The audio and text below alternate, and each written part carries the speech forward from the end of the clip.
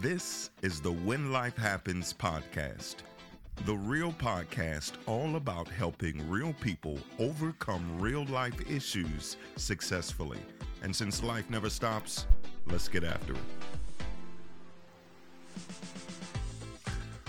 Welcome to another episode of the When Life Happens podcast. I'm your host, William Jackson, and I am so excited. You know why? Because we have another opportunity to live, learn, and grow together.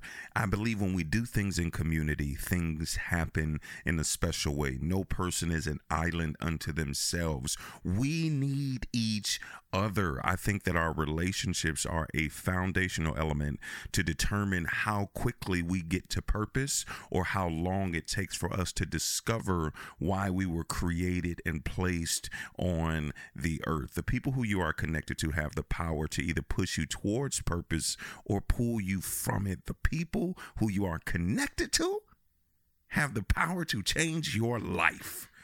And today, on today, we got somebody in studio that has changed my life. I know you've heard me mention her over several podcasts, but today, for the very first time, the very first guest on the When Life Happens podcast just so happens to be the most beautiful woman in the world. Ladies and gentlemen, my wife, my better half, the finest thing walking out. Y'all make some noise for my wife. Come on, make some noise. Ladies and gentlemen, Mrs. Stefani Jackson is in the studio today. What's up, baby? Hello. Wow. That was an amazing intro. Did I set you up? Did I set you up right? You set me up. I'm blushing. My face hurts so bad right now. There you go. My cheeks hurt. There you go. That's how it's supposed to be. Listen, fellas, take note. If you introduce your wife to anybody, that's how you need to do it. Her cheeks need to be hurting from smiling. I don't care if you're introducing her to the mailman, right? Well, you shouldn't be introducing her to the mailman because we don't even know. That's weird. Super weird. That's super weird. Kind of went left. But we're here. We're here, babe. We are here, and we are going to talk about some great stuff today. What were you about to say? Thank you. I really thank you for making me your first guest. I remember talking about when you were going to launch this, and I feel like the first time I heard your voice, I'm like, do you have a podcast yet? Why don't you have one? Why? And then you found that post from like 5 years ago. 5 years ago. So like, funny hey. story. You know, Facebook has this thing where you can see your memories where you've posted from some time ago.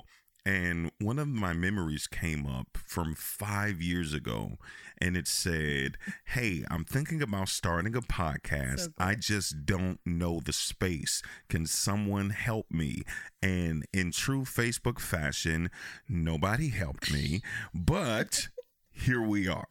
But it's so cool to look back and see it is. That you did something that was on your bucket list. It is. And let me say, and let me preface that because I believe that a lot of times the greatest gift that you can be given is no help, because you are not reliant on someone else. You have to learn, you have to dig, you have to become a student. And when you do those things on your own, you have the most powerful tool that no one can take from you, which is knowledge. So today I got my wife in the studio, and we're going to talk about relationships. You know, juicy. Yeah, people have heard me mention my relationship and some of our funny stories and how we sort of get down. And I think it's imperative to bring you on to first set the tone so people know that I'm not lying. Right. I'm real. Yeah. That you are actually here. You exist. And so we're going to talk about some relationship things. First and foremost, I can be very honest and say that when we got together, something just shifted in my life. I've heard a lot of successful people talk about how when you find the right person, things just sort of fall into place. Has that been true for you? What's your thoughts on that? Absolutely. Yeah, absolutely. We talk about this all the time. Mm-hmm. I think the biggest thing that changed for both of us was just we kind of like felt so safe to really just unfold who we truly are.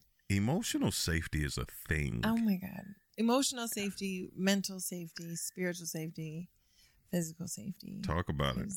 You will beat somebody up. You'll break somebody in half for me. In multiple pieces. Literally. I'm a big guy. But it is, I think that was my first feeling, when you hugged me for the first time. Yeah. I was just like, it's just so safe. Safe. So like, this is it. This is home. And funny how Zach, so, our nephew, when we were dating and I went to visit the family and we pulled up to, I forget what convenience store we were at, and I had to run inside, and you asked him. Yeah, we had all the nephews in the car. Yeah. And my niece, I think, was in there too. Yep. And he asked me, because you left the car, and he said, "Hey, TT, are you going to marry Will?" And I looked at him, and I knew the answer. Yeah. I knew the answer when we met. But I looked at him, and I said, "I don't know. Do you think I should?" And he quickly said, "Yeah, he's safe." That's huge. I would have walked down the aisle like right as soon as you got back in the car. Like, yeah. Let's go to court right now. We should have got married in the parking lot. What were we thinking? I mean, we did kind of elope, but we'll tell that story later. Yeah. But yeah, I think that's a huge thing when you're with somebody who, we've been with people before and we know what's not safe. Mm-hmm. And it's just, I always say contrast brings clarity. I love it. And it was such a big contrast to anything I've ever felt. And just, I knew when I met you, it was a wrap. Yeah. And I don't know who pursued who. I think we pursued each other at the same time. It was pretty mutual. It was not really a cat and mouse game at all. Yeah. Because I think when you're hungry for what you've really been looking for your entire life, when you come into contact with it, it's like, oh, wow. This is what I've been waiting on, But at the same time, it took some work to actually get to that place, because for me, coming out of situations where I did not feel safe and where I have experienced certain things in my past, I came in with walls up. Oh, yeah. And it almost had a feel of too good to be true, So coming in, I was sort of set in my ways in the beginning, even in terms of allowing you to help me. I told the story about how I dropped the food that night, where and we were so hungry. We were hungry. The food was so good. And good. If you haven't heard the story, so we came Go back to the podcast. From a date, and there were several bags in the car. And this was very early on in our dating. And I am a alpha male, and the truest sense of the word. So I grabbed all the bags because I'm not going to take 2 trips. I'm going to get it. I got it. Let's go.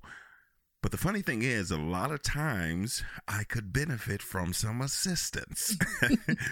And I grabbed all the bags, and she said, "Let me help you." And I said, "No, it's okay. I got it." And she said, No, let me help you. I said, "I got it.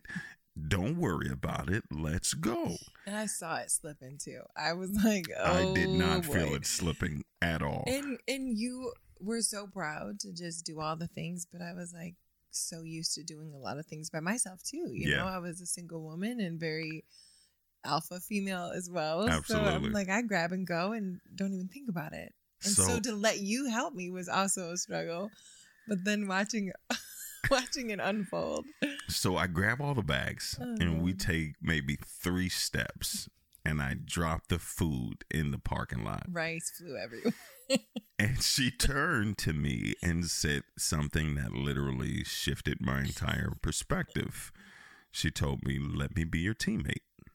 And yes. Can we fast forward too? Because that moment was a life-changing moment for you. Right, but we're going to get to that one. We're gonna get to that gosh. One. So she told me that. She said, "Let me be your teammate." And something shifted in me, because I'm used to taking care of everything. Yeah. I'm used to always carrying all of the bags, both physically and mentally and emotionally and spiritually, and doing the heavy lifting. And I got it. And I didn't realize that in that moment that I didn't have it. And most times you get in situations where people naturally have the ability to allow people to do things for them, right? We are selfish by nature. You don't have to teach a baby mine. You don't have to teach a baby to, do certain things. And one of those things is we can easily become possessive, and life sort of goes on and we develop this independence. And in that moment, when you said that to me, it shifted something in me, because I don't know if I had ever been in a space where somebody fought me for me to allow them to help me. Mm-hmm. And it was huge for me. What's crazy is that felt so little to me, because I remember saying that so quickly. Yeah. And in that moment, I was like, oh, that's, I just we laughed about it and we kept it moving. But then when you expressed that was a big moment for you, I thought back to wow, that could have, any other situations, I probably would have watched another couple maybe fight over that, or even somebody say, see, I told you I should have helped you. I'm trying to help you. You're not listening to me. And then That's they take huge, offense. though. That's huge. It's because how you handle the moments where something is dropped is vital in your relationship. Where it's anything, it's a responsibility, or it's a bag, or it's an expectation. How do you get to the place where you handle dropped moments effectively? What do you think are some things that we do in those spaces? I think from the beginning, we were so good. We've been so good at communicating from the beginning. And we've had to really just break down the walls by communication. And let me jump in, because you were a little better than me at this communicating thing. I was, because I'm not going to paint for you guys the picture that, I've been perfect in our relationship. Coming in, I was very much independent and in every sense of the word. So I was used to moving and just moving. Yeah.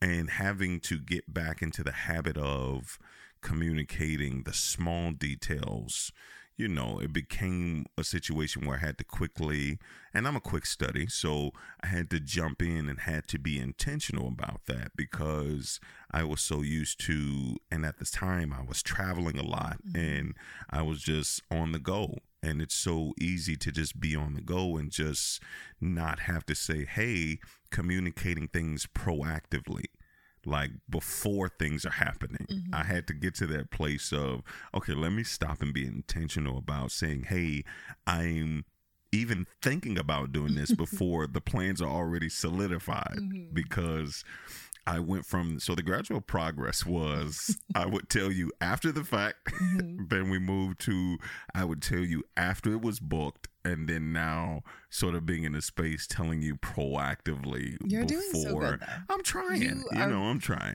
You're doing good, baby. You really are. I think in the beginning, I mean, you were doing so much too. I feel like the work-life balance was not a thing for you. You were just work. But here's the thing. You and I are so much alike, and I was too. Yeah. I was I was immersed in work and just a workaholic, and that was my happy place. Yeah. You loved to travel. You loved what you were doing, and I loved what I was doing. So, and we were single, so we were like, hey, let's live the life.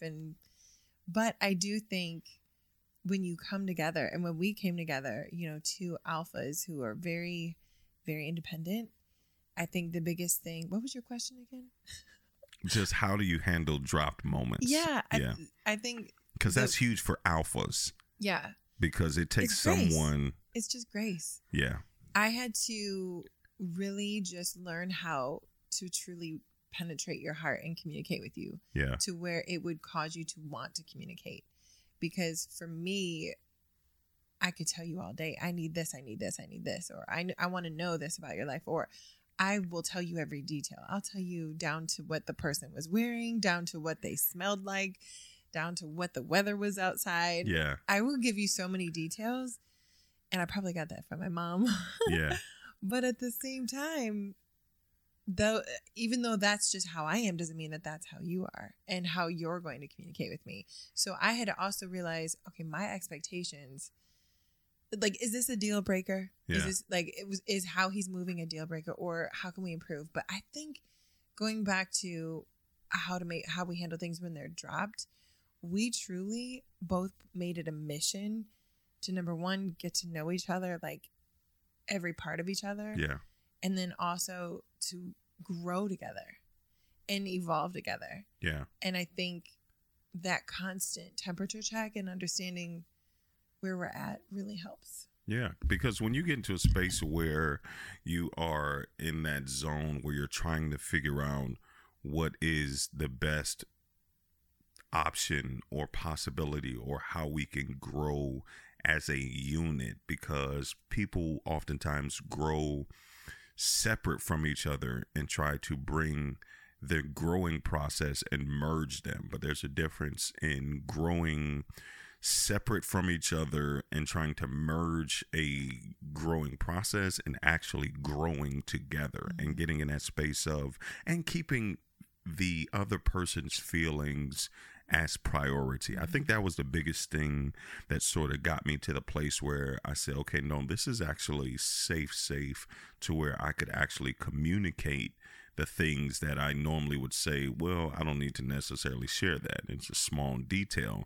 It's understanding that you always had my best interest in mind and I always had your best interest in mind, because in a lot of people's situations, it's very one-sided where I'm always thinking about you and you're always thinking about you, which then creates a space for bitterness to start to take root and resentment. And you start looking at that person side-eye. But when you get to the place when you finally have two people who, if I'm always thinking about you and you're always thinking about me, then our relationship is constantly flourishing because I'm coming in from a selfless perspective. Like, so what were some of the things in your opinion that showed that I was more focused on you and having a selfless mentality that sort of showed different things for you that made you feel more safe to say, okay, I can stop worrying about myself because he is worried about me? Ooh, that's a good question. I think well, first of all, I needed to express what I needed, and I needed to know me to know what I needed, because I could tell you, I mean, I was very appreciative of all of the flowers and the gifts and the romantic dates, because we're both very romantic. Yeah, but you said something so key. You said I had to know me to be able to communicate me. Yes. Okay, go ahead. That was so good. That was key. Before I was even open to dating, I had taken a lot of time to heal and work on myself and really reflect and look back over my life and my history and what worked and what didn't work, what I needed, what I should have had, what I thought I had, which wasn't real, and what all of it. Like, I just really dissected it and went through so many mountaintops and valleys of just the healing process. Absolutely. And it was so good. And it's still going on. I mean, healing is forever, I think. But I think the more I understood what a healthy relationship was and what healthy communication was and what I needed to do on my part and what I wanted from my partner, I was able to just try to have those conversations. And we had a lot of sit-down conversations, but what really did it for me was you listened. And some people will hear you and say, oh yeah, I can, and they do something for like a little bit, but they really don't come through. Their actions don't stick. It doesn't really, they're just doing it just to shut you up or make you happy for a quick second. But I was like, no, I need this. I want to be so tight with you. I want to understand you. And I think when you understood that was my heart speaking and not just like a woman wanting to control or trying to nag or anything like that, it was more so, oh wait, she really wants to just like click with me. Like, we're just going to rock together, like tight. She just wants to be close to me so she can understand me. I think that was huge for me. Your walls came down and I saw you do so much more to really change and be, and we're saying all this, like you were like this horrible, like you had these horrible habits, but it was more so just de-walling stuff that you were doing to protect your heart and And we just had natural habits of being single. Yeah. Like we were single for some years, and when you are an alpha, like, you move very independently. So while it wasn't this situation where everything came in and there was no work to be done, which I'm actually grateful for, because when you're digging up ground to lay foundation, you see what's underneath. And a lot of my life had been traveled through from a state of avoidance, because I really didn't have time to focus on the stuff that I needed to, or I wasn't in a safe emotional place to be able to go down that rabbit hole of emotion. So getting into the space where you're finally safe, you come face to face with the things that you had been running from for years. I think I told the story on here how, my grandmother died and I had to do a conference that night. I had been just in this constant cycle of go, go, go, and being in this state where I finally had the comfort and the safety to say, okay, let's pull the rug up back and let's see what's behind the curtain, and let's actually identify some of these things that I had been running from for so long. It's having that safety when you're there and there's a moment where you can feel that if I take this risk, I will fall back into a safe place. Because I think a lot of people don't take the risk is because if I jump out of this plane, I don't have a parachute, and I would much rather stay on a perfectly fine working plane versus taking the risk of jumping out and not knowing where I'll end up. So having that emotional safety was so huge for me. So I'm grateful for the things that we've sort of worked through in that space. Yeah. And I guess maybe for other people listening, how would you encourage somebody to be that emotional safety for somebody? Like, I don't really know how I was like that for you. I don't know from your perspective. I don't really know. I was just in a space of growth and wanting to just be. I mean, it was we both decided quickly. It was an explosive connection. Absolutely. When we met, and so we both decided, like, shut the world down. We're gonna make this work. I don't care, and I don't care what anybody says. This is happening. Yeah, you're my person. We both, like, instantly on the same level. Yeah, went from 0 to 100. And I think for me, the way that you created emotional safety is you were willing to do the work and take accountability. I think when you meet somebody who is always trying to be a better version of themselves, and you start looking in the mirror and you start applying, goes back to some of the things that you said about active listening. You listen to the cries of my heart and you were willing to do the work, and not necessarily to do it to appease me, but because you wanted to be a better version of yourself for you and for me. And that creates a place where I think there's just a little safety there. And it's like, okay, I'm not the only one that's going to be willing to challenge themselves to be better and to give everything that they have. When I saw that and saw how intentional you were with your investment in your time and your communication and having your undivided attention and being strategic about the things that you were doing and saying, like, I'm an effort-based individual. So seeing all of the effort and seeing consistent effort and not just fluff stuff, but you were willing to go deep and to uncover some things and be vulnerable with me. All of these things created safety for me because you were willing to meet me and to go deep with me and to build with me, you know? And so I think that's so key, to be in a space where you can identify somebody who can say, okay, no, this is where I am.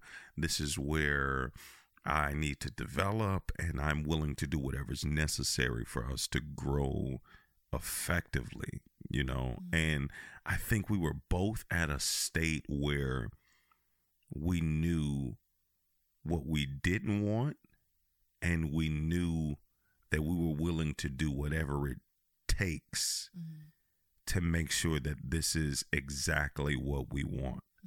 And I think that that's key, is when you get to that place where you're like, you know what? Okay, I'm willing to do whatever it takes to maintain or to develop or to grow this relationship to be what I know it can be. It's so many things, like, because it's then having a level of what I like to call future focus, is being able to see the possibility and know that there is so much growth and so much love to be had and so much purpose and destiny. And we were purpose and destiny driven people. So it really was like a perfect storm of sorts. But I think that we were ready. And we were ready to do the work. And we're both visionaries. Absolutely. So, like, we didn't get stuck in where we were. Yeah. Like, we knew we had walls up, and we knew we were, like, going to need to do some work to get them down. Yeah. But and we walked were in. Like, but this could be so good. It's going to be so good. And now every day we're like, we had a good life. Yeah. This is good. Literally. Even in the craziest time. Even still, I don't know about you. Everything's we got a good okay life. because we're just like, I know who I'm coming home to. Absolutely. But I think on that point too, I think it's so uncommon in our generation, and maybe I'm speaking for too many people, but it does seem like it, that people don't want to work. Like, people are so disposable these days. Yeah. To where it's like, you don't even give the effort. There's no effort in relationships anymore. It's like, absolutely, you can just move to the next, onto the next, and it's like, you will just get exhausted at some point. Yeah. And it's those people who can quickly dispose of others, and there's other people who are so hurt to the point that they don't have the capacity to work. And I think that, like you said earlier, is taking the intentional time to heal. Oh my gosh. Because we keep taking broken pieces into relationships, and our broken pieces are breaking people, which leads us to broken relationships. And we continue to throw this towel at you. we continue this cycle of brokenness because we just aren't in the state to say, okay, I'm hurting. And we would rather tuck pain than face pain. And then if I'm tucking it, and then here's the thing, is that when you're not healed, we bring that pain into the next situation, and we make the next person pay for that pain. Or you attract people who are already like that too. So then you're just then it's just toxic. It's toxic because you're meeting someone on that level. You're joining, like attracts like. Yeah. Like, I think that's so tough. I see that a lot. I see a lot of people reach out to me and they're just like, how did you get there? Because they know what I've gone through. Yeah. And they're like, how are you here? Like, I said, girl, like, please, whatever you do, like, don't focus on the next thing. Focus on now. Focus on you. Yeah. Because that's going to come. I wasn't looking for you. Yeah. I wasn't trying to be married again. I never wanted to be married again. And all of a sudden, after I went through that process, my heart was softened and God was like, okay, maybe the thought of dating was like not as like disgusting to me anymore. But I opened my heart again. And then a couple months later we met. But I took a very strong, like 2 years to really, and the timeline is different for everybody. You know, like find what's right for you. Absolutely. As far as like the timeline, when you feel ready, don't feel like there's a biological ticking time bomb out there that's just going to go off because there's nobody out there for you and they're all going to be swooped up and taken up. I mean, I just put blinders on. Yeah. And I said, I need to work on me And that's so true because but we're living in this microwavable generation to where I want everything right now. I want it now, and I'm willing to settle for a fraction of what I want just to say that I have it. And we keep having these fractured experiences, and it's so key to be able to say, okay, I'm going to take the time, like you said, to focus on now, focus on me, heal to the point that I'm open to attract a healthy counterpart. Because because I think what you're highlighting here is that a lot of people are open, but they're open in a broken state. So you're open to more brokenness. And you can't even see the brokenness and the toxicity because you yourself are sworn in it. And it's not until we heal and then we shift those lenses and say, wow, what was I doing? It's like eventually it will come to the surface. I knew through my process of healing that if I didn't dig all this stuff out and really work through it all and release the stuff, that I was going to carry it into whoever I was going to be with. Absolutely. And I did not want that for my future. But some people just tuck it, like you said, and they don't realize that they're carrying it, or it's stuff back, so far deep that it's just forgotten about. But the body keeps score. That's a good book. That's a great book. That's a whole nother podcast that we can talk about. Because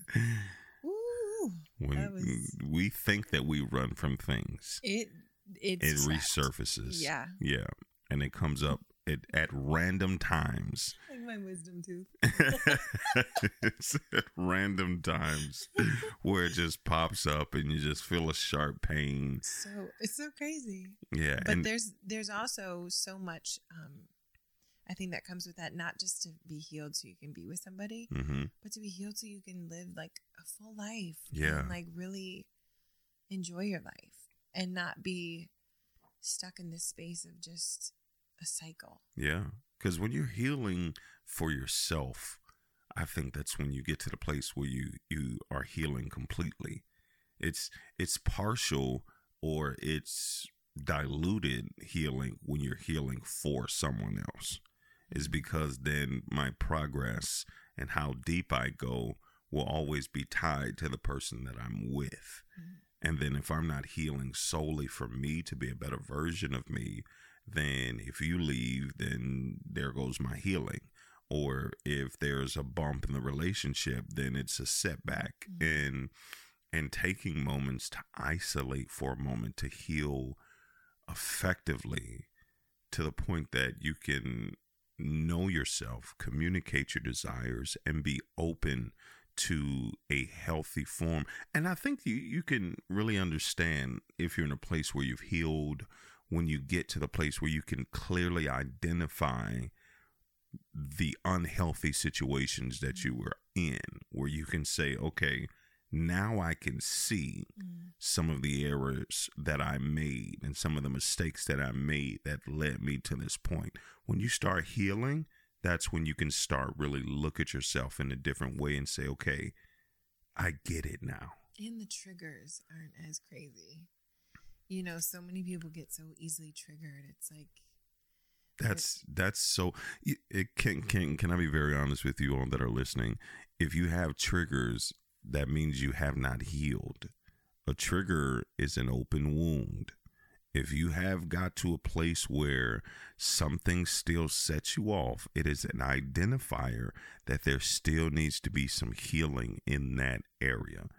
If you get set off by the smallest thing, or there's a recurring area in your life, and we identify it as triggers, and that's a way of justifying it. Well, I'm just triggered. No, I'm not healed. And that is an area or sore spot that I need to work on, because if you can trigger it, that means it's still open. It's still readily available. And a lot of times we get triggered by things that have nothing to do with the root of what's happened. It's things that resemble it. Mm-hmm. And that's why healing is so important, and getting to the point where somebody can help you heal. Mm-hmm. Because if I'm trying to heal myself and I'm trying to fix myself, then if I'm always in the state where I don't have help or assistance, I may not be able to identify the fact that I am overlooking a major root or a major area in my life that needs to be addressed. So, triggers are open wounds. And I think that having those areas where we could communicate those to say, and then we did that early on, to say, hey, if there's something that comes up, if we have, and that's sort of where I want to go. I want to talk about hot buttons, and I want to talk about a little bit of pet peeves, and I want to talk about some things, because I think every relationship is as strong as its systems. Mm-hmm. Its infrastructure, its relational code, that this is what we do. Early on, when we were dating, when there were times where we felt that we were triggered, that was a thing that we would say to one another, say, hey, I'm feeling triggered. And pineapple. That was our pineapple moment. And that was the opportunity to put the onus on the other person to say, okay, if you say that, then I have to shift my perspective, because to be in your shoes and to support you in that moment. Even if I may be angry, or even if we may not be seeing eye to eye, which we really didn't do too often. But if you got to the place where you said, I am feeling triggered, that was a key word to say, okay, let's talk about this. Let's stop. Yeah. Let me put whatever I'm thinking and feeling on a back burner, because there is something that's triggering you that may resemble something that you've experienced in the past, that may resemble something that is deeper than this issue, and it's a 5-alarm fire at that moment. Let's stop, let's focus, and let's really tackle this issue from a different perspective, because I think a lot of times people can just be trying to fix the issue or to get their point across, and we miss the fact that the other person may be crying out from a different place. Mm-hmm. So I think having key words, key phrases to say, hey, if I say this, or if one of us says this, this is our plan. You were so good with that for me, especially in the beginning, when I was first going through a lot of trigger. I feel like I had so many triggers. Like every week you were kind of like, okay. No, we were doing the deep digging. Yeah. I had some remnants of maybe a little bit of PTSD and trauma. Yeah. And trauma and drama. And you were so gentle with me in that. And that really built so much trust and security in our relationship that brought that safety. Mm-hmm. But I think I was so proud of myself for verbalizing that. Absolutely. But I was scared to verbalize that, because in other situations in my past, if I was to verbalize feelings like any kind of trigger or any kind of issue or thought or concern, it was always like a big explosion or backfiring on me. So, I never knew how to properly verbalize that, because I just stopped. And so for you literally you handled me with so much grace. And I remember moments where I was like, oh my God, I love him so much, because you would just be so understanding, even if it was so stupid and tiny. And I'm telling you, like, oh my gosh, my heart's racing. I'm having some kind of panic attack right now. Like, and if there was anything that you did subconsciously, that you didn't even know that you did, that was a trigger for me, it was a quick fix. Yeah. It was never like, you never made me feel funny for having that. Yeah. So that was awesome. And I have to applaud you, just because when you get into a situation where you've expressed your vulnerability time and time again, and it goes unaddressed, or it's, used against you or there is a negative reaction, it is very easy to get to a place where I'm just never going to express my feelings again.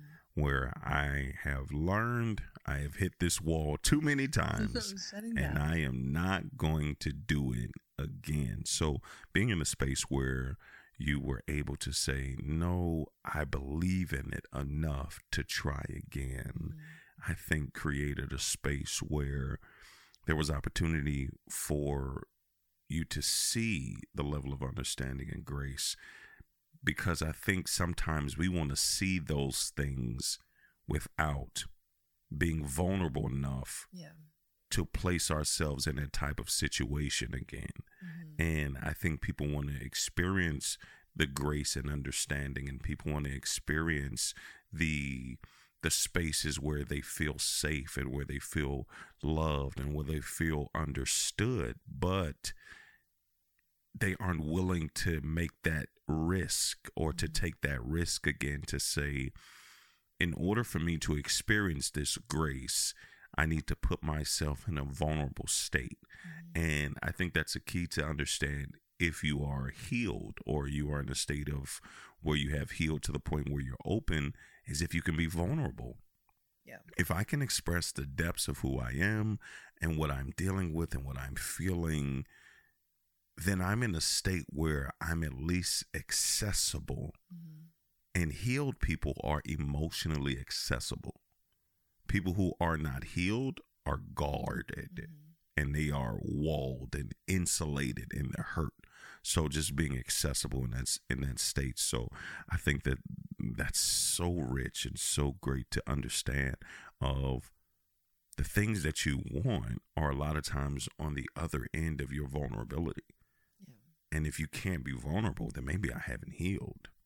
If I'm still triggered to the point to where I can't be open, then maybe I just need to spend some more time with myself.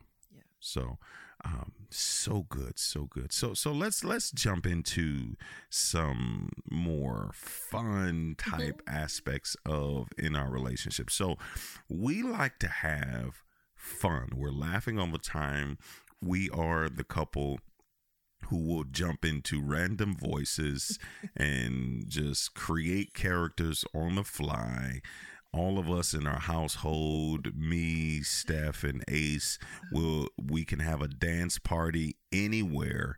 If you see us out at a department store or the parking lot of a Kroger, we could be dancing, and we love life. We love life. And there are certain things that we like to do to create spaces where we're constantly having fun. What do you think are some of those things that are your highlight spaces that we always do to create a space for fun? Because people don't have fun anymore. That's true. So what are some of the things that we do that you enjoy? Every day, I just never. What I love is like we're both entrepreneurs. That's fun in itself. Yes. Because it's an adventure. It's an adventure. We get to create our world. And so I never know what next week's going to look like. It's funny how we just instantly got there. I don't even know when we discovered we had these other voices. Yeah. That's been a thing that has been so funny. Like to the point where I have had headaches from laughing so hard. Listen, if you're listening to this and you have somebody, a significant other, just try it. One night, just talk in another voice, a character. Just switch it up. Just find a character. I don't care what kind of dialect that they have.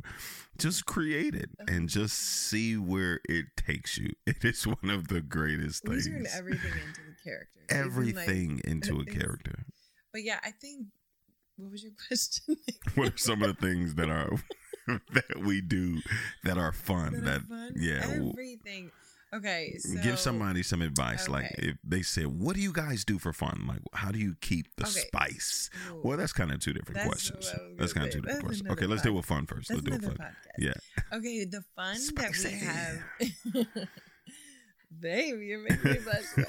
The fun that we have, I think, genuinely, that's one of the things I fell in love with about you is like trying new things.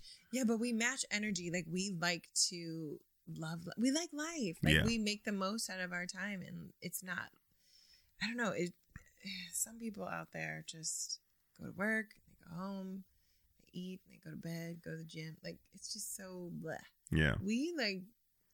I just like that we can be spontaneous. Yes. I think that's really fun. Yeah.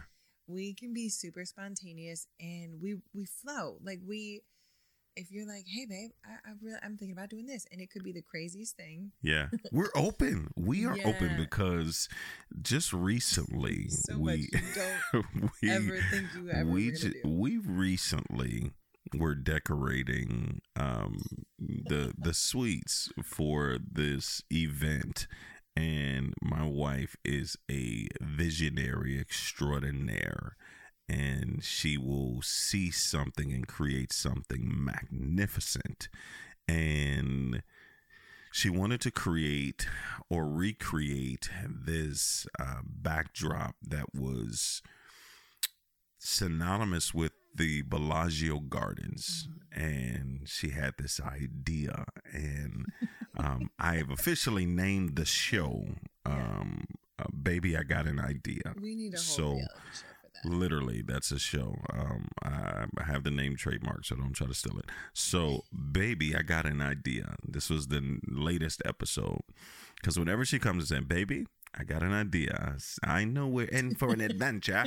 So and you just give me that look like I'm like, okay. Yeah. And you just go there. So here's the thing, fellas. If you're in a place where whatever your wife is asking you to do, it's making you uncomfortable, but you don't want to say no, just go falsetto, right? Just go high. Okay, sure. Yeah. So,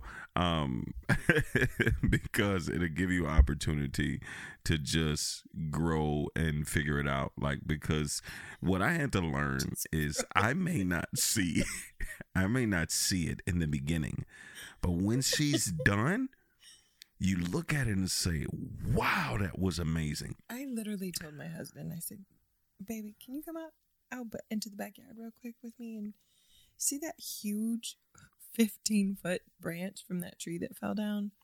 Literally 15 feet. Can you go stomp on it? Can you just break that entire branch off and we're going to put it in a car and stick it through the sunroof and we're going to transport it down the street, sticking straight up. No, the first thing was we put it on our porch. Yeah. And you were like, what is this? 15-foot and then branch? A week later, I'm like, you know that big branch outside? We need to take this down to the academy, and I need you to help me put this together. It's going to be beautiful. Let me tell you, I even drew a whole entire diagram. That was me. And I'm showing him all the details. This is what it's going to be. This is where we're going to put it. Look, I just bought these flowers to put onto it. He was like, okay. We drove down the street. Stuck this 15-foot branch. We almost knocked over sunroof. like 3 electrical wires. We almost clipped some electrical wires. It was two police cars were almost started following us. We thought we were going to jail. For a tree branch. For a tree branch. But I mean, I wouldn't say that was like the most fun because it was just like what I'm saying is like being open. Yes. Yeah, and spontaneous. And the things you have me do, I mean, like. So the moral to that is being open to the things that you don't understand. Yeah. Because we get so comfortable in our wheelhouse. Yeah. To where, okay, that doesn't make sense. I'm just going to say no. Just get out the box. Just get out the box and grab a branch. Yeah. That's what you got to do. Just get out the box and grab a branch. So there's been so many things. I'm like, babe, come on. Babe, I got an idea. And the crazy thing is, I'm such a rule follower. Like, if there's a sign that says you can't do this, you're a rule breaker. Yeah. You want to just see, like, okay, am I really going to get in trouble? Let's check it out. So here's one of the things, right? If there's a piano anywhere, I have to play it. Like, and I'm fine with that because I play piano too. Right. I love music. But see, the difference is I sit down at the pianos that say "Do not touch," And he plays them with and all of I his play power. them, and it is epic. And the whole place shuts down. So the signs there, I think certain signs are more of suggestions, right? Like they put those signs up for people who don't know how to play. But then when you sit down and play without fail, people are like, "Oh wow, keep going," right? Because I kind of know what I'm doing a little bit. So I think there are certain things that are suggestions and maybe, but anyway, that's But all. that one podcast. night turned into such a fun. I need to find that video. Oh, absolutely. The one night we went to this beautiful restaurant, rooftop restaurant. and he found the piano. And of course he jumps on it and I'm like cringing, hiding. We're now in like this lounge area and I'm like, oh my God, we're going to get She's like, trouble. baby, come on. I'm It's like, not like he's a no, little it's okay. guy and people can be like, oh, it's just playing itself. Yeah. he makes it an event. And then all of a sudden, the entire place goes quiet. Place goes quiet, And changes the whole vibe. Manager comes over, offers him a job to come play every week, which we should have taken that. That would have been so fun. We could It get would have free been food fun. and drinks. We go there anyways. We need to go do that again. We need to go back. I guess we can go back. And then that guy. Then you pulled me up and we played together. Yes. And there was a random stranger who at first I thought was kind of interesting. He just was like staring at us and sitting by himself. And then We had no idea. At the end of our impromptu concert, he walks up and hands us a picture that he drew of both of us on the piano. That was a moment. And it was a beautiful picture, too. I think the most fun going back to your question, I think the most fun we have is when it is spontaneous like that. When we're just super random, when we take random road trips. Yes. I freaking love random road trips. Let's just get in the car and drive. So fun. Yes. The one time when we went to the mountains, like we just turn off and become big kids. Yes. And I think that inner child, like, be a kid, becomes like so free and so fun. So if you're taking notes, get out the box, be a kid, grab a branch, be a kid, change your voice, create some characters, do some music. Just do something that challenges your fun zone because when you're in that space, I think that you find out how much of a friend you have because you have the most fun in life with your friends. Yeah. And when your love can be your friend, best friend. Best. You're my best friend. You're my best. Listen here. Hey, listen, I don't know about you, but you're my best friend. Thank you for being a friend. We're going to have a good life. We're going to have a good life. But here's the thing. I think, too, another part to that is you have done things you've never done before. Absolutely. I have done things I've never done before. Yeah. And that keeps it spicy. Absolutely. But at the same time, we're very, I think being challenging each other. Mm-hmm. And even when I give you pushback a little bit, I'm like, no, I'm okay. You're like, come on. Yeah, come on. What was the one thing that come on. You were like, I've never done this in my life? So many things. I don't even remember. There are a lot of things. You were like, this is my first time. We did it with Ace. So many things. It's pumpkin patch. It's a lot of things that so many things that I've never done. Pumpkin patches from where you're from, though, do No, they? I don't think so. If they do, it's not like up here. No, this was a pumpkin patch extravaganza. You were feeding horses. You were riding tricycles. Now imagine me, 6'5". The things you do for your kids, I'm telling you. You ride tricycles that are made for little people. But hey, when he says, Daddy, can you ride with me? You made a sandcastle? Made a sandcastle. For the first time? Like an actual thing. We had tools. We had a lot of firsts. Yeah, we did a lot of firsts. So you taught me how to eat crab legs. Oh, yes. Taught you how to eat crab legs. We cracked them open. And what? The other piece of advice. Mm-hmm. We are teachable. Teachable. We like to learn new things. That's so good. And not just in business, a lot in business. Yeah. But Being teachable, life, that's huge. When you can be in a space where you're always a lifelong learner. Because if I come into it and I think I know everything, there's an arrogant flair that I give off. And it makes me the person that... Not the fun guy. Not the fun guy.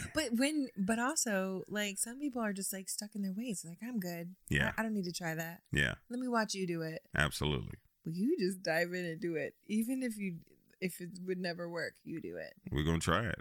We're going to try it. We should totally make on this episode of... Babe, I got an idea. That needs to be a thing. It's going to be a thing. We're going to do it. I have so many more ideas. I think sometimes she stays up at night and she journals random ideas. Stop telling on me. You're so telling on me right now. So we're coming to the end of this podcast. This has been great. This is definitely not the last time. You are the best guests ever. Come back? Absolutely.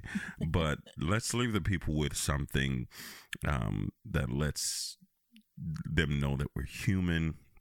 And while we have this amazing love, this unicorn of sorts where it's still attainable for people, there are some things that make us unique. So let's talk a little bit. We're going to end on this note about some pet peeves, some things that we have to make sure that we're always exercising the grace that you talked about.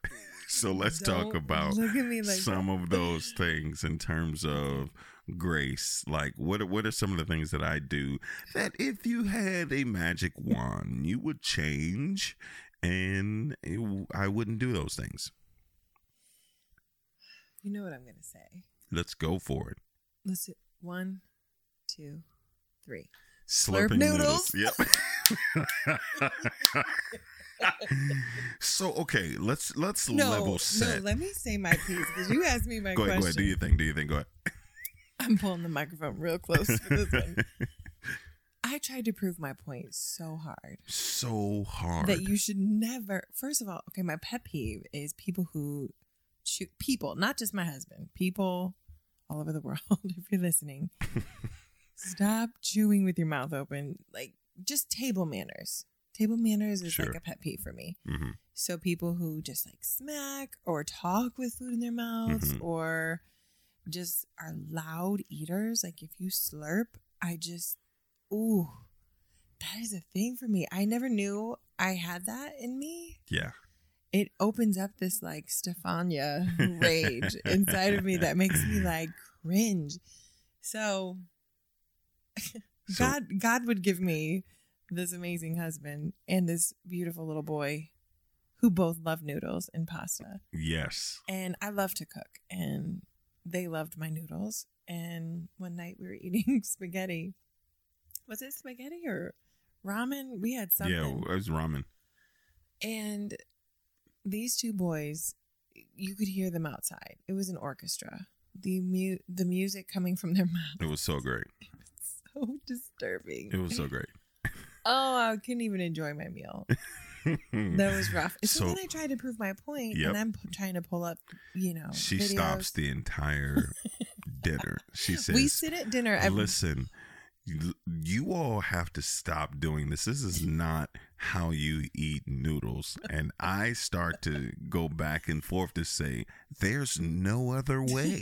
I'm teaching them how to twirl. You have to twirl it with your spoon. I'm like, I get the whole spaghetti. I understand that. But this is ramen. This is based in a broth. Okay, there's all of these things. So we're going back and forth. And she's, you can eat them without slurping. And I said, I actually cannot. You just don't take a handful of noodles. You just get less on your fork. So she obviously has never eaten noodles before because you can't eat just a little bit. They're like Lay's potato chips. Like you can't just have just one, right? So she stops the entire meal and she walks into the living room. And she turns on the TV because she is going to find the etiquette videos. I was ready to teach a class. That you cannot eat ramen this way. And every video she found, the people were slurping. The people who created ramen were saying, this is the way that you eat it. And I felt so vindicated. I felt so vindicated. It was humbling. But I have taken a mental note, and I am going to work on it. He doesn't do anything light. I mean, your steps are strong. You lift the heaviest weights in the world. Like, you could bench press 5 of me. And your voice is big and everything. Like, your eating so is you're loud. trying to say I slurp big? Yeah. Okay. It's loud. You're a big slurper. But that's a pet peeve. Yeah. It's not the end of the world. I still love you like crazy, but I'll work on it. I just never eat noodles with you anymore.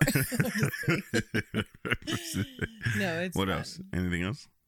Can you think of anything on top of your head? A pet peeve I have with you? Yeah, that you would prefer me to change. While you're thinking, I'll give you one. Oh, okay. Is putting my things back where they belong.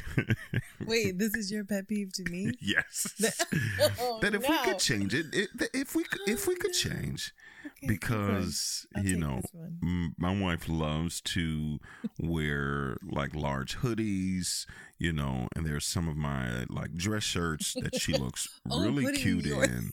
Yeah, that she looks really cute in. I love wearing your clothes. She wears like my dress shirt with like some nice, shorts or, That was my summer vibe. That was your summer vibe. But even like winter, my shades. I want all your sweats. Yeah. All the sweatsuits. Yeah. So I have no problem I sleep in your big t-shirts. With you taking anything. It's mine. But you never put it back though. That's the thing. Where that's the thing. If I had to change something, you can take it. You can take it. I need labels. You need to tell me sections. Put it back. Well, I don't. I honestly, I don't think that's necessary. Just wherever you got it from. Here's the problem. You can put it right back there. The way my brain works, as like a very right-brained artist. I don't remember where I get them. I just find them and they end up on my body. And the problem I have is there's no like label. When you go to a boutique or a store, like this, you see the labels on top of the racks. You see the sizes. So you're telling me that in order for me to get my items returned to the specific place, I need to label the closet? Well, is that what you're saying? No, not well, maybe. But wait a minute. But what do you mean if I wear it, then it's dirty and then I put it in the dirty hamper? I can't put it back on the closet. Right, but if like you wear a hoodie, it's not dirty. I just wore it for like a couple of hours, and you want me to put it back on? Yeah, like in my space. But even though, and then what happens is, some of the things that if you wash it, then you somehow fold it up. It goes in my drawer and put it in your drawer. I've lost. How did you find that? I've lost several shirts. I've just given up on them. Hold on, folks. You lose your own stuff sometimes. Now this is true. I do lose some of my stuff. One night he had a speaking gig, and we both had a vision. I like to help. I love dressing you. I love picking out your clothes. You're like my life size, like Ken doll. And I have this vision of what he's gonna wear. I'm like, oh my God, this is gonna look so good. Da da da. I find it nowhere. I look through the whole house. This man had this shirt in the dry cleaners. And it was there for like weeks. That I lost it. I literally thought that I lost it. I spent hours looking for this thing. Yeah. So hey, it's grace. It's grace. We're always learning and growing and developing together. So, baby, I thank you so much for joining me on this episode of When Life Happens. I'm so grateful to be able to do life with you. And until next time, ladies and gents, keep learning, keep loving, keep growing. Be open, get out of the box, grab a branch, create a character, be spontaneous, be a kid, and have some fun. Well, that's all the time that we have for today. Thank you so much for tuning into this episode of the When Life Happens podcast. I hope that you found this episode both impactful and inspiring. Before you go, like and share the show, subscribe to it, leave us a comment, rate us, and review us on all podcast platforms. Your engagement helps us reach more people and create a better show. But the fun doesn't have to stop here.